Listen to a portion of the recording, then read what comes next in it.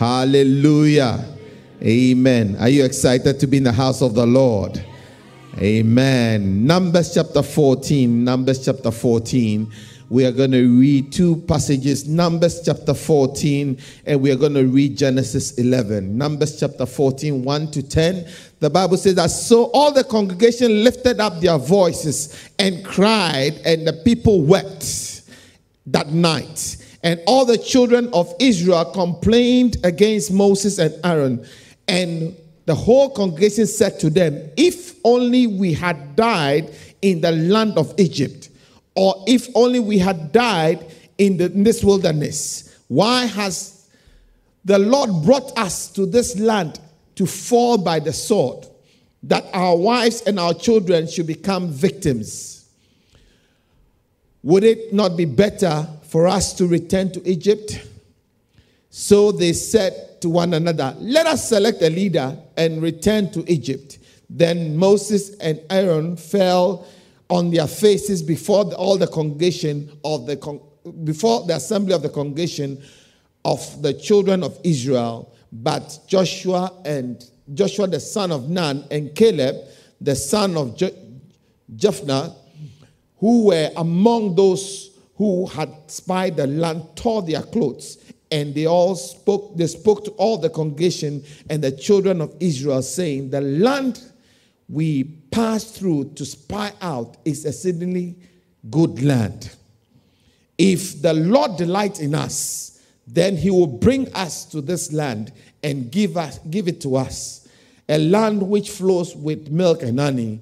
Only do not rebel against the Lord, nor fear the people of the land, for they are our bread. Their protection has departed from them, and the Lord is with us. Do not fear them. Hallelujah. And all the congregation set to stone them with stones. Now the glory of the Lord appeared in the tabernacle of meeting before all the people of Israel. Hallelujah. Genesis 11, 31 and 32.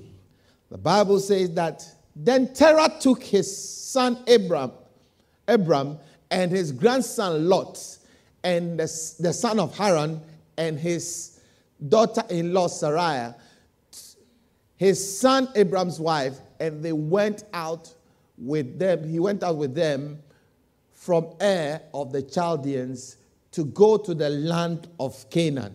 And they came to Haran and dwelt there. Hallelujah. The days of Terah were 205 years, and Terah died in Haran. Hallelujah. Genesis 12, 1 to 5. It says that, now the Lord had said to Abram, get out of your country, from the family and from your father's house, to the land that I will show you, and I'll make you a great nation. I will bless you and make your name great, and you shall be a blessing. I'll bless those who bless you, and I'll curse them who curse you, and in you all the families of the earth shall be blessed. So Abraham departed as the Lord had spoken to him, and Lot with him.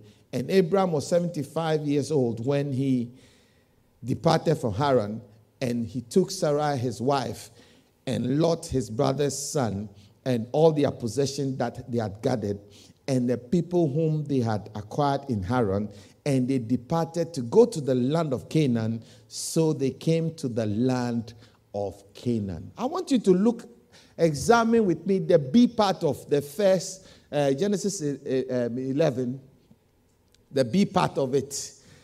He says that, so Terah took his son and his grandson and his daughter-in-law from the Ur of the Chaldeans to go to Canaan. The destination was where? Canaan. And what happened? They settled in Haran, which is not Canaan. It's on the way to Canaan. The vision that they had was to go all the way to complete the journey from where they were to Canaan. But when they got halfway through, they were distracted. The vision was killed. They were halted. Their movement was halted at Haran. And the Bible says, and in Haran, Terah died. He stayed in a place that was not his vision and died there. And the Bible says that, and the Lord, you see, whatever God tells you, he means what he says.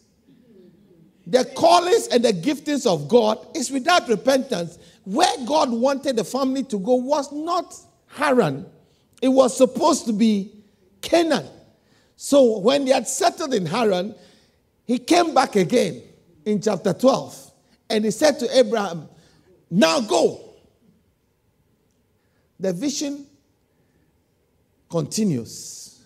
The vision is not Haran, is Canaan. So they got to Canaan as God had directed. See, God doesn't give us a vision for the sake of vision. He means what he wants to do with us. I said at the beginning that vision is a mental picture of a future end. What God wants you to do in the future. What God wants. How many have a vision? You have a vision, you have a dream. You know exactly how many years ago Reverend Luther King said, I have a dream. How many years did he say? I think it's 16 years or something. 60 years.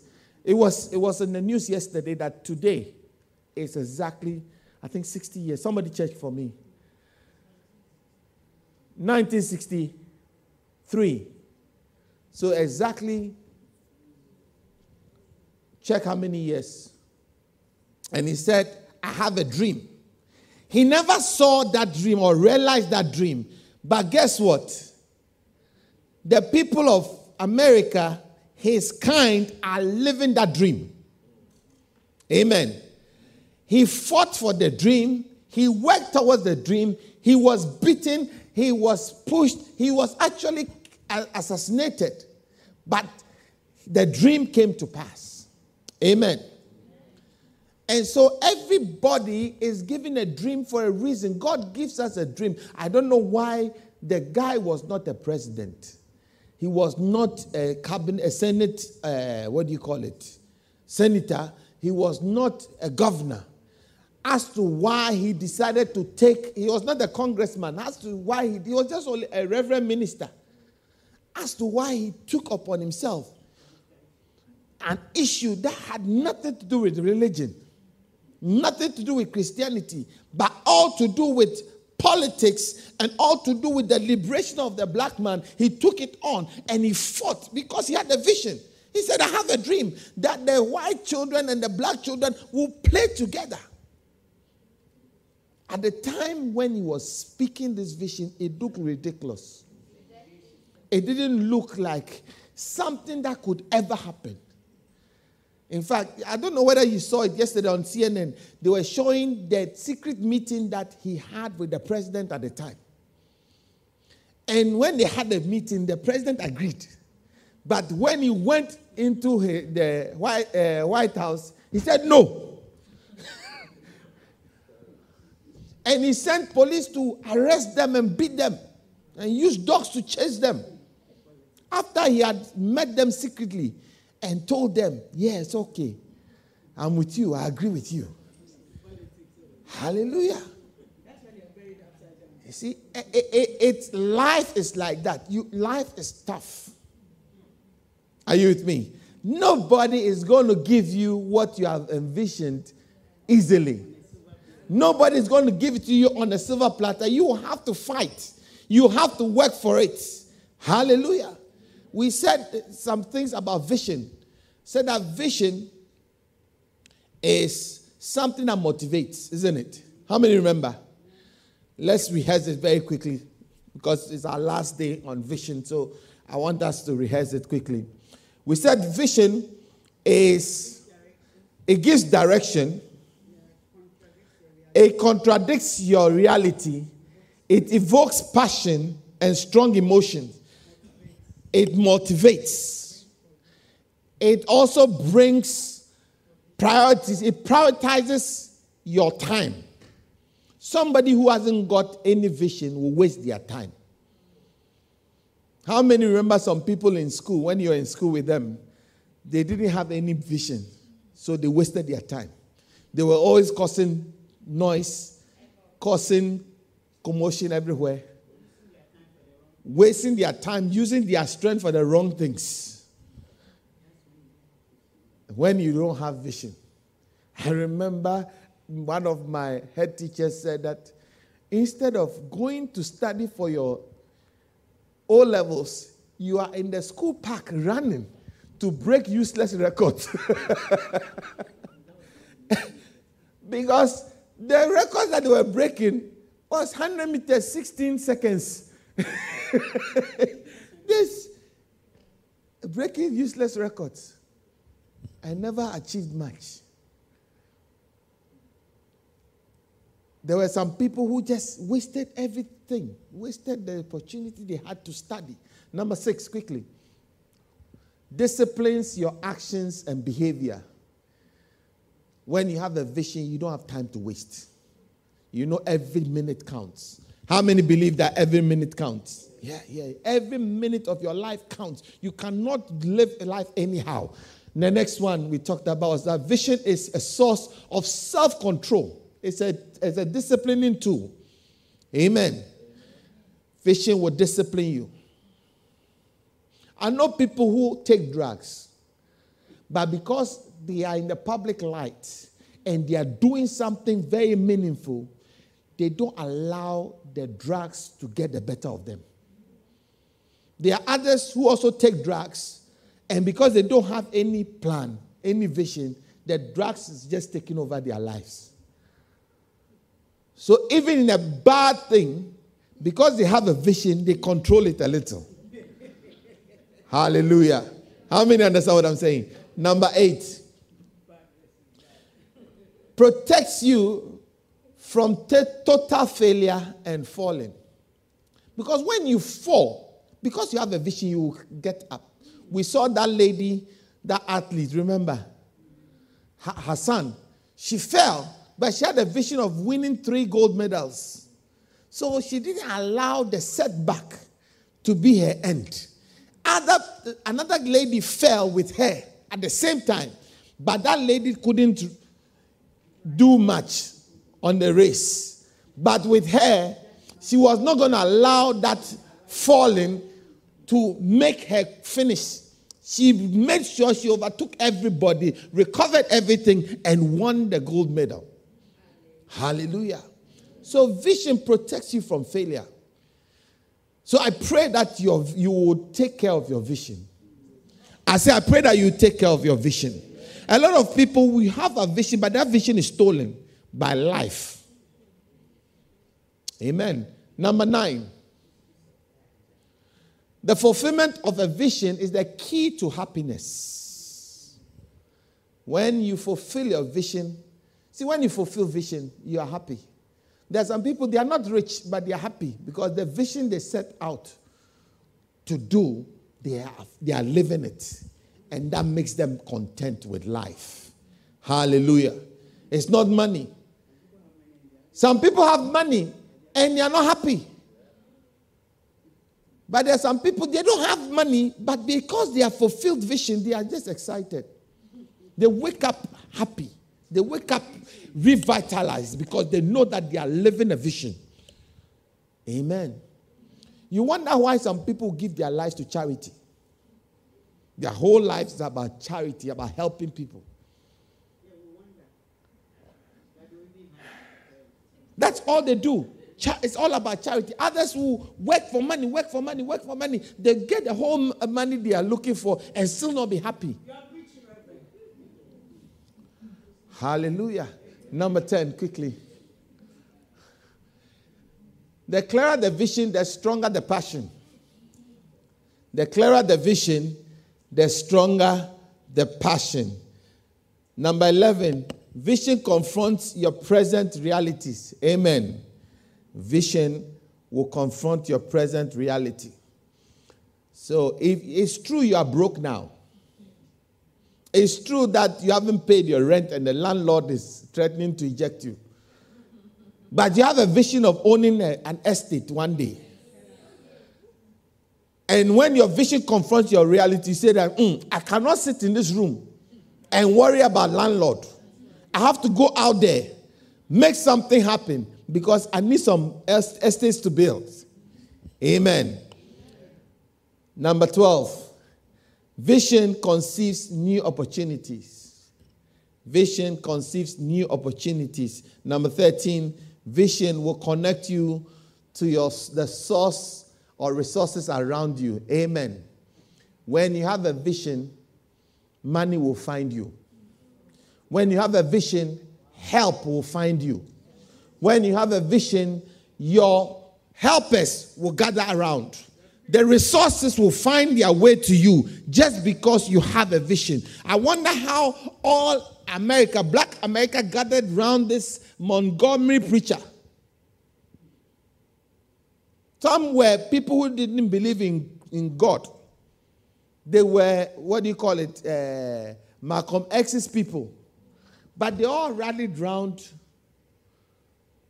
this man because they saw the vision he had. And when you have a vision, resources, helpers will find you. Your vision helpers will find you. The money will find you. So don't wait for money. Don't look for money. Look for vision. Did you hear what I said? Don't look for money. Look for what? When you have a vision, money will find you. Hallelujah. And I gave an example. When we came to this building, we didn't have less than 12 members. But the vision was to buy this building. Obviously, we didn't have the money. The money they were looking for, we didn't even have a 15th of it. We didn't have. But the vision, I remember we're driving past here. And that was the first time I ever drove on this land, on this street. We're driving past here, and I heard clearly the Lord saying that this is your church building. That was it. All I had and I was driving with my wife. When I heard it clearly as we passed, and I didn't tell her. I drove, it was around 9 p.m. I drove straight home. Then at midnight, 12 o'clock, I left my house. At the time, my house was like about 2 miles away from here. And I walked. It was the middle of winter, very cold. I walked from my home to this place alone with my big overcoat and a little bottle of oil hidden inside the coat. And then I came here in the middle of the night and the door there, and I poured the oil there and I prayed that, Lord, I have heard your voice. I have seen our building. And I claim it in the name of Jesus. Then I walked to the front, and then I poured some more oil here. And I walked on the oil, and I said that your word says that everywhere the sole of our foot shall tread upon, you have given us that land. So I claim it in the name of Jesus. Then after that, I walked home. It wasn't easy, but we own this building. Are you understanding what I'm saying?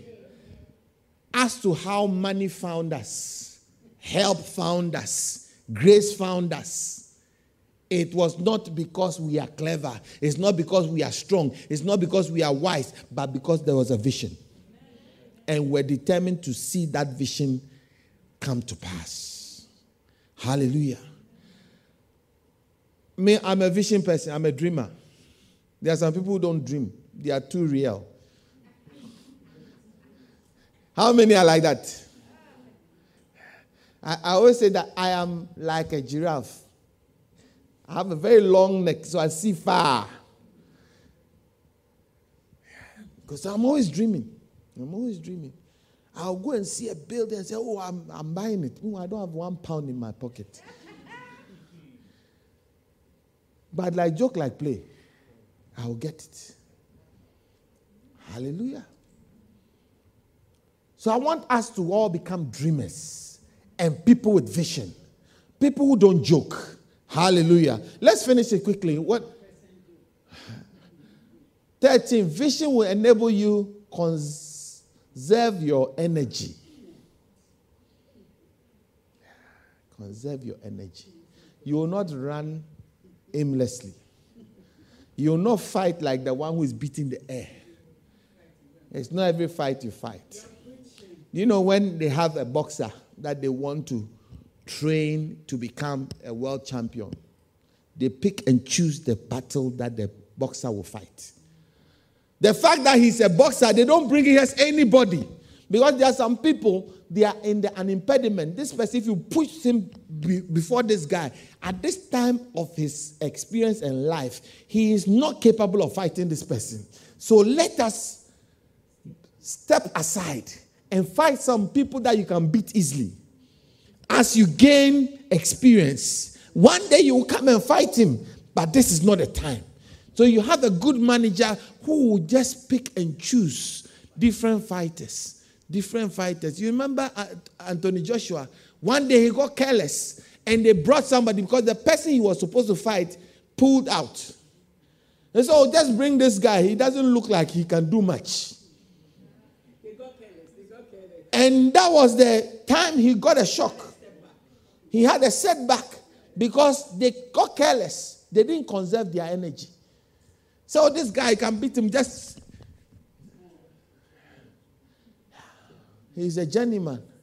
Before they realized, hey, so they had to go back and go and reorganize themselves and come and take him out. After that, they decided that they won't just fight anybody.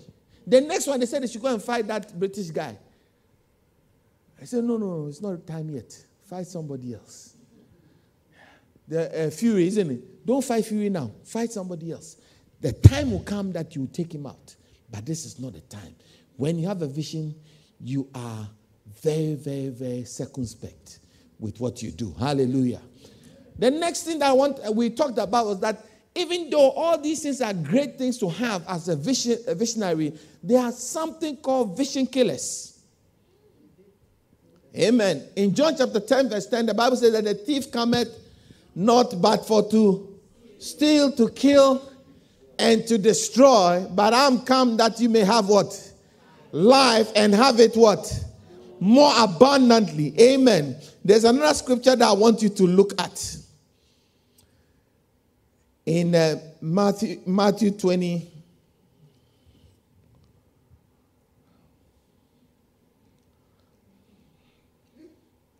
Pastor Sam, stop it.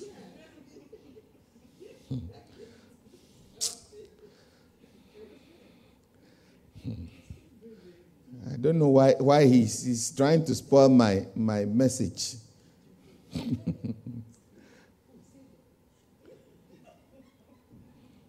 Pastor Gloria and Pastor Sam, can you go to the back?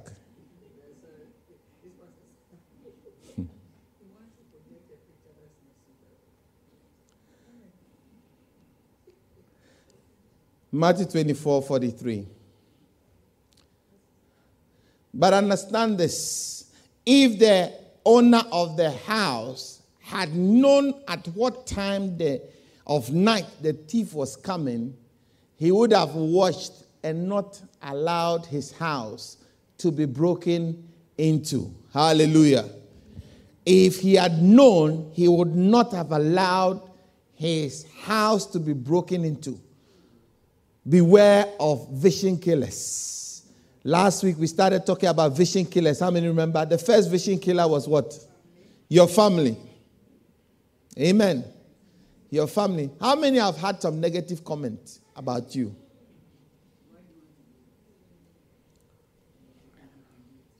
Why do you want to do this? And what makes you think you can do it? You are just wasting your energy.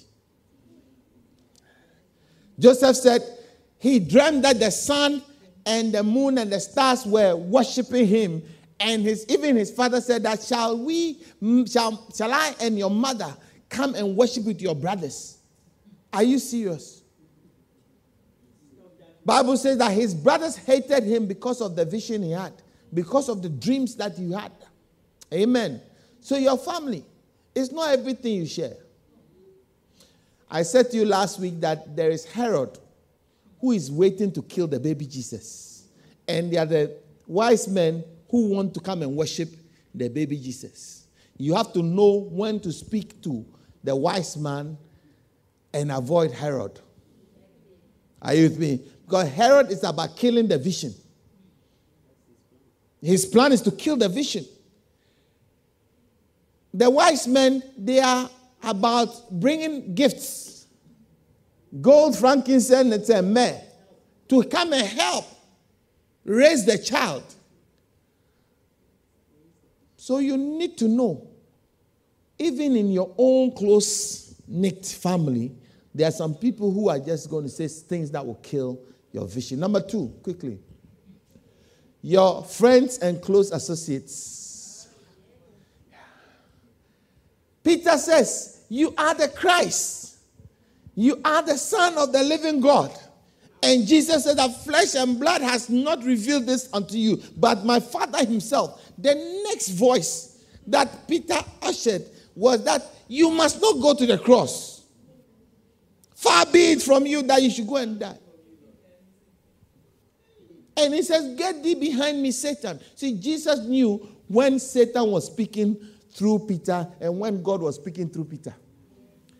How many of us know when your best friend is speaking by the voice of God and when your best friend is speaking by the voice of Satan? Are you able to distinguish between the two? Are you able to find out that this one is God's voice, but this one is not God's voice? Yeah. Sarah. He gave advice. Take this girl. What's her name? Hagar. To be, and so that we can have a child. That was a bad advice. Then Sarah came back again. Send this woman away. The first advice was bad. Now you are giving this advice. Why should I take it? No. But God appeared and said that, listen to your wife. This time, send her away. So you have to know when to listen and when not to listen. It's not every time you listen to your wife. And it's not every time you don't listen to your wife. Oh, you didn't like my message. Oh, you don't like my message. Somebody say boo. When you go to Bradford, you can go and do boo there. Here we don't do boo here. The next boo, you are going out. I said it's not every time you must listen to your wife. It's not every time. So that your wife now controls everything. When she smiles, then it means you are doing well. When she frowns, then you stop. My wife has the technology. Hey, no, don't do that. Number 3, quickly. Ignore the number 3. Your present boss or those who have authority over you. Say, listen to your boss sometimes, but don't listen to them sometimes. Hallelujah. Number 4, quickly. Some people are trying to preach the message for me. No, but the message is a big message. Your fears. How many are afraid of some things? Sometimes you want to do something, but you're afraid. When Jeremiah was called, God said to Jeremiah, before I formed you in your mother's womb, I knew you and I ordained you to be a prophet. He said, Lord, I can't speak. Public speaking is not my strength. I can't do it. I can't stand in front of people. I don't know what to say. I don't know what to do. Me, I'm shy. I can't do it. Some people have good voices in this room, but they will not sing in the choir because they are shy. Because they don't think that they can stand in front of people. But listen, when you confront your fears, can somebody take this woman out from here? Ross, come and take her out, please.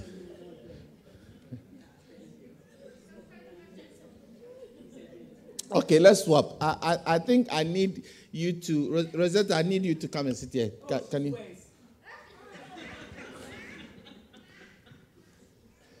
Okay, I'm going to stand here and preach. I'll look this way and preach. Is that okay?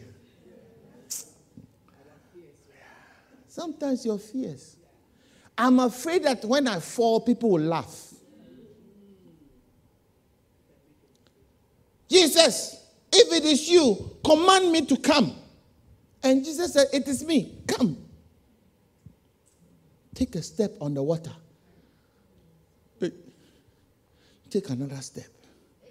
Take another step. Take another step. The others had the same command. It is I, come.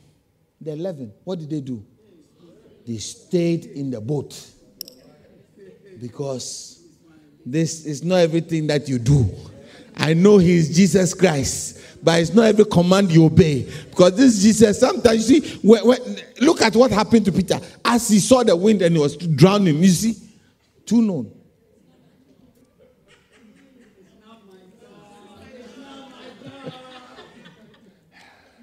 Hallelujah. Are you understand what I'm saying? Sometimes we allow fear. Fear is false evidence appearing real. We allow fear to incapacitate us. Ask yourself, what is the worst that can happen? If you take a step, what is the worst that can happen? Can I interview some people? If you take that step, you know the step you are believing God for, what's the worst that can happen? You fail. And if you fail,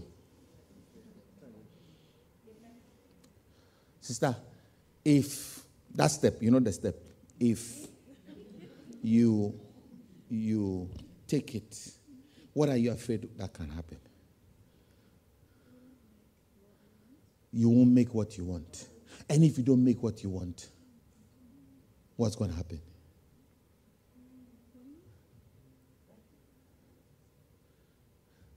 That thing,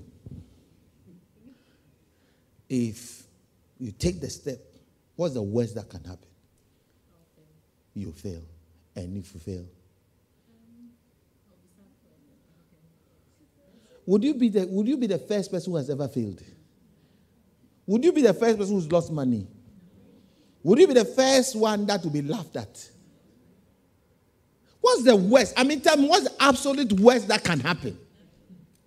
That's the secret to confronting and overcoming your fear. Ask yourself, what is the worst that can happen? In Philippians chapter 1, verse 21, Paul got to that place. And he said that, for me to live is Christ. And to die is gain. If I live for Christ. If I die, I'm going to heaven. So what's the worst that can happen? Let's go. I'm going. I am going to see this Roman Emperor and tell him my peace of mind. They can kill me. But if they kill me, I've made it. If they don't kill me, I'll continue preaching. Next one. Quickly, we have a lot to do, isn't it? Your failures. Okay, number 6. Your frustrations. How many have been frustrated about some things? I said to you last Sunday that your passion is what drives your frustration. Because you are passionate about something, it's that thing that will make you frustrate you. Because you are passionate about it. Are you with me? But instead of allowing frustration is the negative side of passion. Turn your frustration into passion. Do you understand? Because it's the same emotion you are using. The same emotion. So rather than using the emotion, when you are angry, extremely angry and you are shaking, it's the same emotion as when you're extremely excited. The same emotion. This side and that side, they are the same. So why don't you turn it this way? Instead of allowing, because frustration will weaken you. Frustration will make you miss your vision. We saw last week how the great Elijah allowed frustration to terminate his assignment. Hallelujah. I pray that it won't happen to any of us in this room. That we will not allow frustration to terminate our assignment. Turn it into a passion.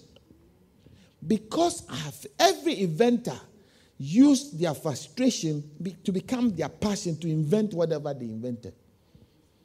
Because any invention takes a long time to perfect. And it's a very frustrating type of process. Are you understanding what I'm saying? But the more you do it, it becomes a passion. The frustration becomes a passion, and it leads to victory. Number 7. Your fatigue. Tiredness. How many have been tired? Fatigue is not just tiredness. Fatigue is emotional tiredness. When you're emotionally drained. When your mind gets, it's like, I can't do this. I can't do this anymore. I can't. You become numb. It wears you down.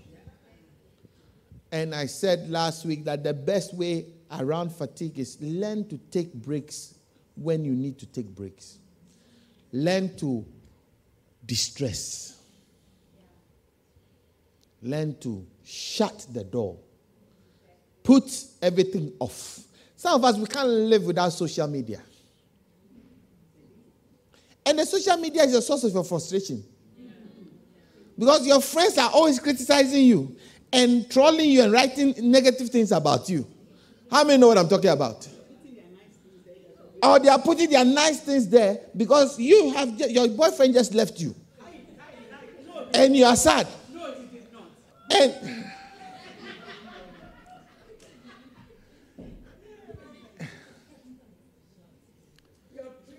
I wish I had a mute button to mute it. Your boyfriend left you. And you are sad. And you are watching. Then you see somebody with a new boyfriend. And they go to a nice restaurant and then they put the food that they are eating with one hand and hand holding each other. And you can't sleep. Why are you stressing yourself? Switch it off. Switch your social media off. You're pretty reverend. What's your message? I said switch it off. If it's not Facebook, it's Instagram. If it's not Instagram, it's Twitter. If it's not Twitter, it's Snapchat. If it's not Snapchat, it's TikTok. If it's not TikTok, it's watermelon. Whatever it is. Whatever it is. I said, whatever it is, switch it off. Delete and distress. Go on a holiday by yourself. I said, take yourself to a place and say, self, I have brought you here to give you a treat. You are going to get a massage. You are going to get an aromatic massage. You go for a spa by yourself. It's a spa date. Say, I am on a date. With who? I am with myself and I. Do you mind? Hallelujah. Book yourself to a posh restaurant. By yourself. Dress up. Put on your makeup. Get your nicest shoe and bag. And take yourself out. And when you get there, sit down and ask the waiter, what is the house special? Can I have the house special?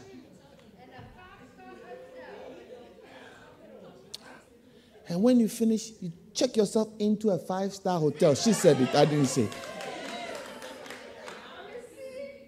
By the time you finish, you forget about that foolish boy.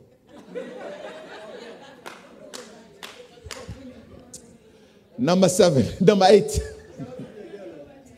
Or the girl. Okay. Whatever. Procrastination. Procrastination. Oh, I'll do it tomorrow. I'll do it next week. Oh, as for 2022, it's my year. I will start 2022. I will really get myself in gear. I am going for my workout. Let me eat my cheesecake first. I'll go and start next week.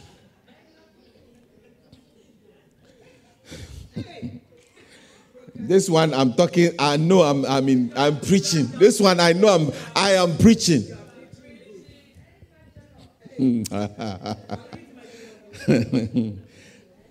In Ecclesiastes chapter 11 verse 4, the Bible says, he that observes the wind will not sow, and he who regards the cloud will not reap. Hallelujah. The lazy man says that there's a lion in the street. If I go, the lion will get me. Don't you know that there's COVID outside? You want me to start my business when there's COVID? Wait for the COVID to pass. Who tells you that the COVID is going to pass tomorrow? Start. Behold, today is a good day. It's a good day to start. Whatever vision, start today. You came here and God brought me here to tell you that today is the best day to start. That thing that you have been talking about all this time. Today is a good day. Don't look at the wind. Don't look at the cloud. Start today. Did you hear what I said? I said start today. And you will see it working. Hallelujah. You will see it working. God is with you. I said God is with you. And with God you are more than a conqueror. I said with God you are more than a conqueror. And you will succeed. Just start. Don't put it off. Don't procrastinate anymore. Say to yourself that I am going. Don't allow the lion in the street to get you.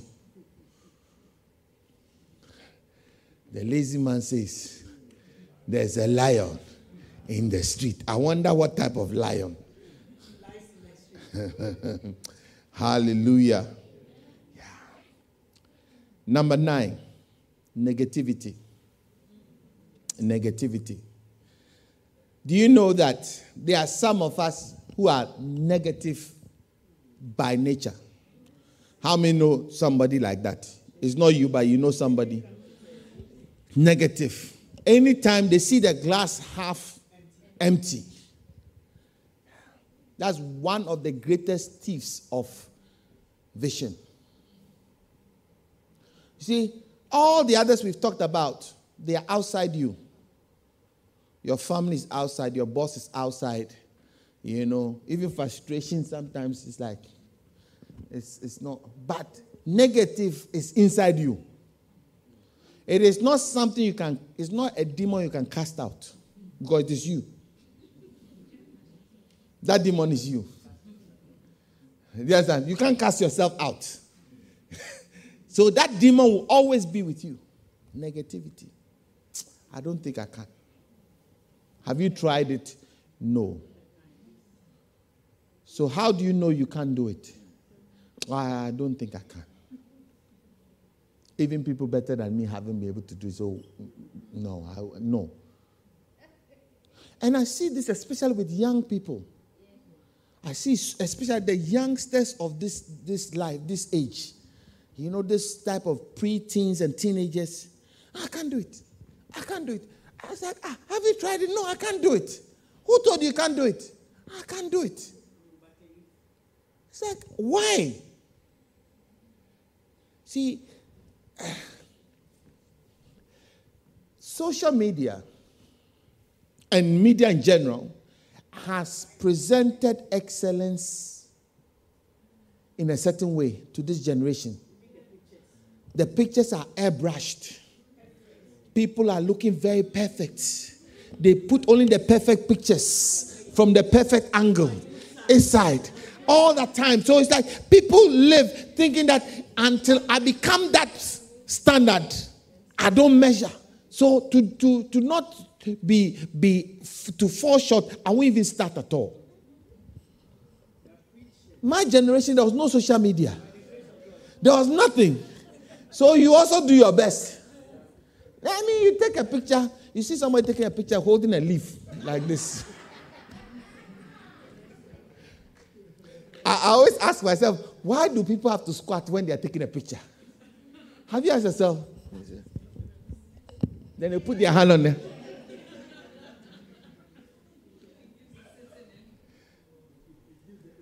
Or they'll go and hide behind some bushes, then they'll hold one like this. And you have the hard one. So you decide who can see. So it's not everybody who sees it. Yeah.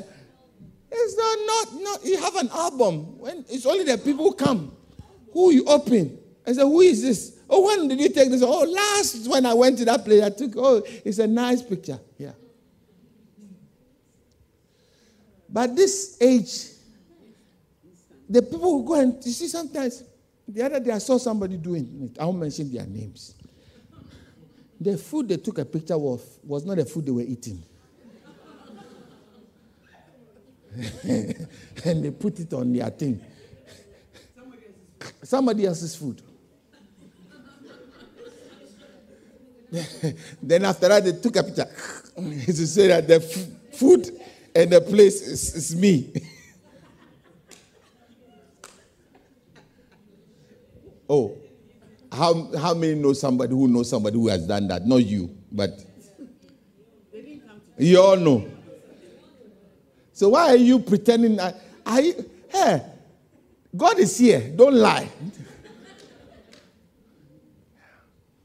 So that type of excellence has made us become negative. We'll not even take the attempt because we don't think you can.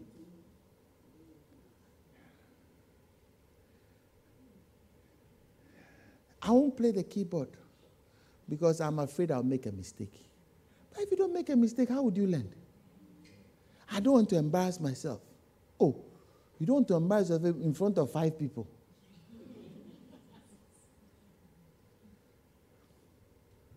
How would you learn?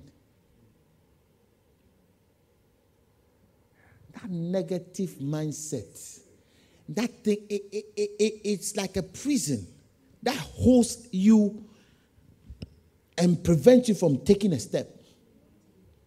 See, the greatest prison you can ever be in is the prison of your mind. Your own mind. Not somebody else's mind.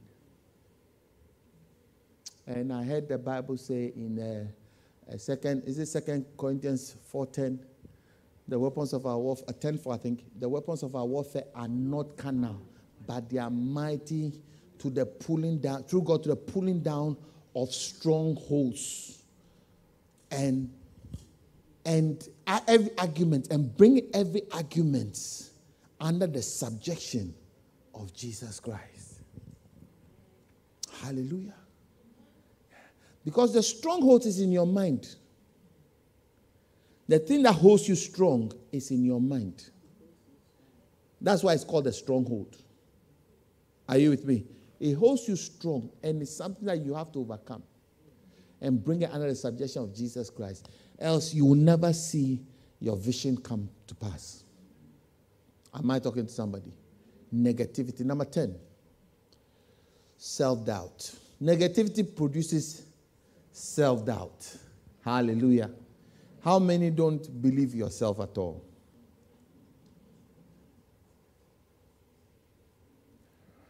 Somebody is praying that if I could do half as much as you could do,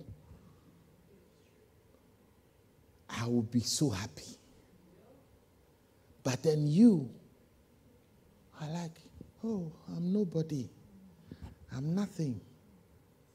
See, one of the greatest gifts that successful people have is self-belief.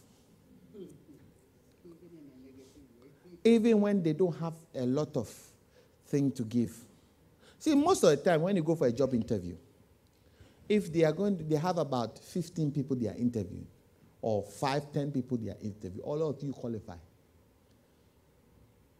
All of you, all 10 of you can do the job well.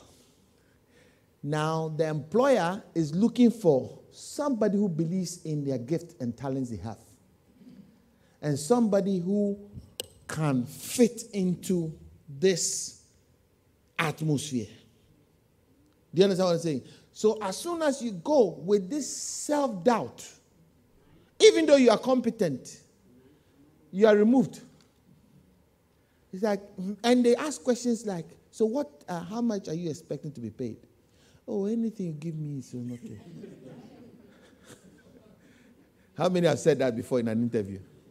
I can tell you that's why you didn't get that job. Yeah. What do you mean by anything you give me? See, you must learn how to market yourself. Everybody will only believe what you believe about yourself.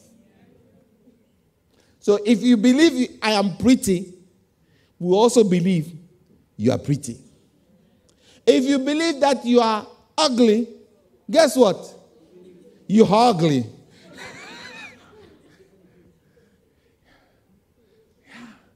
If you believe that I am nice, I'm a catchy dude. If you believe it, we all believe it. Are you getting what I'm saying? Yeah. I'm not saying that be proud, but get a little bit of self-awareness. Yeah, that you can do something. Yeah. So learn how to sell yourself. You go to the job, sell yourself. I can do this, I can do that, I can do this. I know I am very good at this. I know I'm very good at even the things that I'm not good at. I am better than the average person. Are you understanding what I'm saying? You sell yourself. Learn to sell yourself. Everybody will pay somebody who has sold themselves. The valuation of you starts from you. It doesn't start from us. Am I making sense? I have a friend. His voice is worse than mine. But he believes he's Michael Jackson. He believes he can really sing. He really believes he can sing. And he has all the, give me the key, give me the key.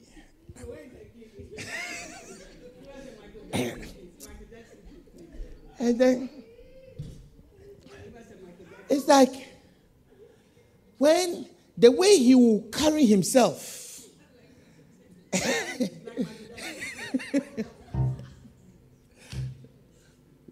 yeah, too late.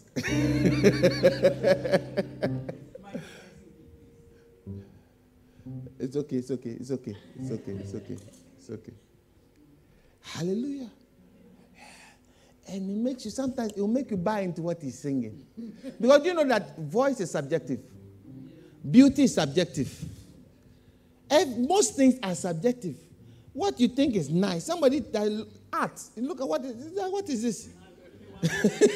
But somebody said this is real art. Call chickens to walk around the canvas. They put their feet in in paint, and then make them walk around. And they say, "Oh, wow, this is creative art. This is beautiful." So this is abstract art. It's like when you stand here, you see something different. When you stand here, you see, no, I see nonsense. Hallelujah. But everything is subjective.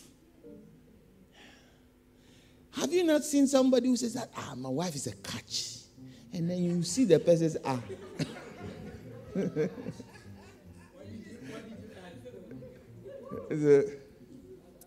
I remember a friend of mine brought a girl say, the chick is fine or you know fine. What do you want me to say? Hallelujah. Number 11, quickly, let's go on. I don't know why Joel is laughing. Oh. Why? Some people are risk averse. Don't want to take a risk. Don't want to know. Risk averse. Everything has to be what will be safe. What will be safe. Do you know that everything that brings success in life is a risk? In Hebrews chapter 11, verse 6, the Bible says that for without faith it's impossible to please God. For everyone that comes to God must know that he is. You can't see him, but you must know. Everything to do with God starts with faith. And faith is a substance of things hoped for, the evidence of things not seen. By faith, we know that the whole world was created by the things that cannot be seen. So that everything that was created by the things that could not be seen. Hallelujah. Are you understanding what I'm trying to say? So learn how to take a step of faith. Don't be what if. Don't run away from a challenge. These guys, Israel, they said, we can't go. When we went to spy the land, we saw the sons of Anak, the giants in the land. We saw the Amalekites. We saw the Hivites. We saw the Perizzites. We saw the Gigashites and all the other ites. They were there. And we looked like grasshoppers in their sight. And so did they see us. So let us make for ourselves captains to take us back to Egypt. We don't want problems. We don't want to confront. We don't want to fight. But I read somewhere in the Bible, God saying that, and he prepares a table before me in the presence of my. Yeah. So if you are afraid of taking risk, then you can't eat the table that God has prepared. Or you don't understand what I'm saying? Because his table is where? In front of your enemies. So learn how to eat. Take your fork, take your knife, and cut. And put the fork inside the steak. And take some sauces and brush it on the steak. When your enemies are looking at you like this. And then put it in your mouth. And close your eyes as you chew on it. And you put your fork back in there again. And you cut. Lift your head and look at them whilst you are eating. Hallelujah. Am I talking to somebody? Let me finish. The last one is hurts and offenses. Hurts and offenses. There's an unfortunate scripture I want to read. Very, very sad story. But I'll read it anyway. Matthew 11. Now it came to pass, verse 1, when Jesus had finished commanding his 12 disciples, that he had departed from there to teach and preach in their cities. And when John had heard in prison about the works of Jesus, he sent 2 of his disciples and said to him, are you the one coming? Are you the coming one, or should we look for another? And Jesus said, go and tell John the things that you hear and see. The blind see, the lame walk, the lepers are cleansed, and the deaf hear, and the dead are raised up, and the poor have the gospel preached to them. And blessed is he who is not offended because of me. Hallelujah. John was the one who was preaching about Jesus' coming. He says that, behold, the Savior of the world, the kingdom of God is at hand. God is sending him the Savior of the world. And I am the one that I'm not ready to tie his shoelaces. He's coming. When he comes, he will teach you all things, all truth. And then Jesus comes. John is still preaching. Jesus comes. Jesus is baptized. He said, no, you can't let me baptize you. You have to baptize me because I'm not. No, Jesus said, let's fulfill all righteousness. And that happens. Now, John is in prison. And he is expecting the Savior to come and save him. And the Savior doesn't come. Instead, he hears that he's doing miracles and signs and wonders outside. So he sends his servants, go and ask him, is he the one? John's whole vision and mission on earth was to announce Jesus. Just offense. He's hurt that he's in prison and Jesus didn't come. So he decides that let's abort the mission. Let's go and look for somebody else and call him the Christ. So Jesus says that, blessed is he who is not offended in me. Because if you're offended in me, you abort your mission. Your vision will be aborted just because of offense. Just because you are hurt. Listen, life is such that you'll be offended. And you also offend. Don't allow one offense to cut short everything. There are some people who have walked out of marriages. That was their destiny. Their destiny. That was what will bring them all the riches, wealth, and honor and glory. They left it because of one little offense. So people have left companies that would have been their best secret to success because they were offended. Some people have left the church because they were offended. Meanwhile, this place was where God had deposited your blessing. You allow one little offense to eject you.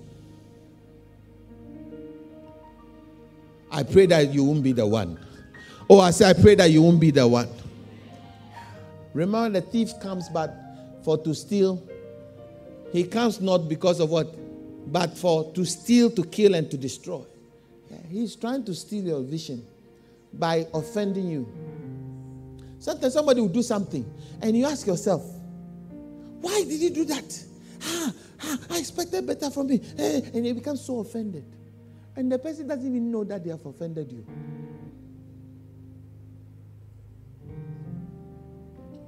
And you take off like a bullet. Just because of one offense. And you abort every vision. Hallelujah. It's the saddest thing that I've seen happen.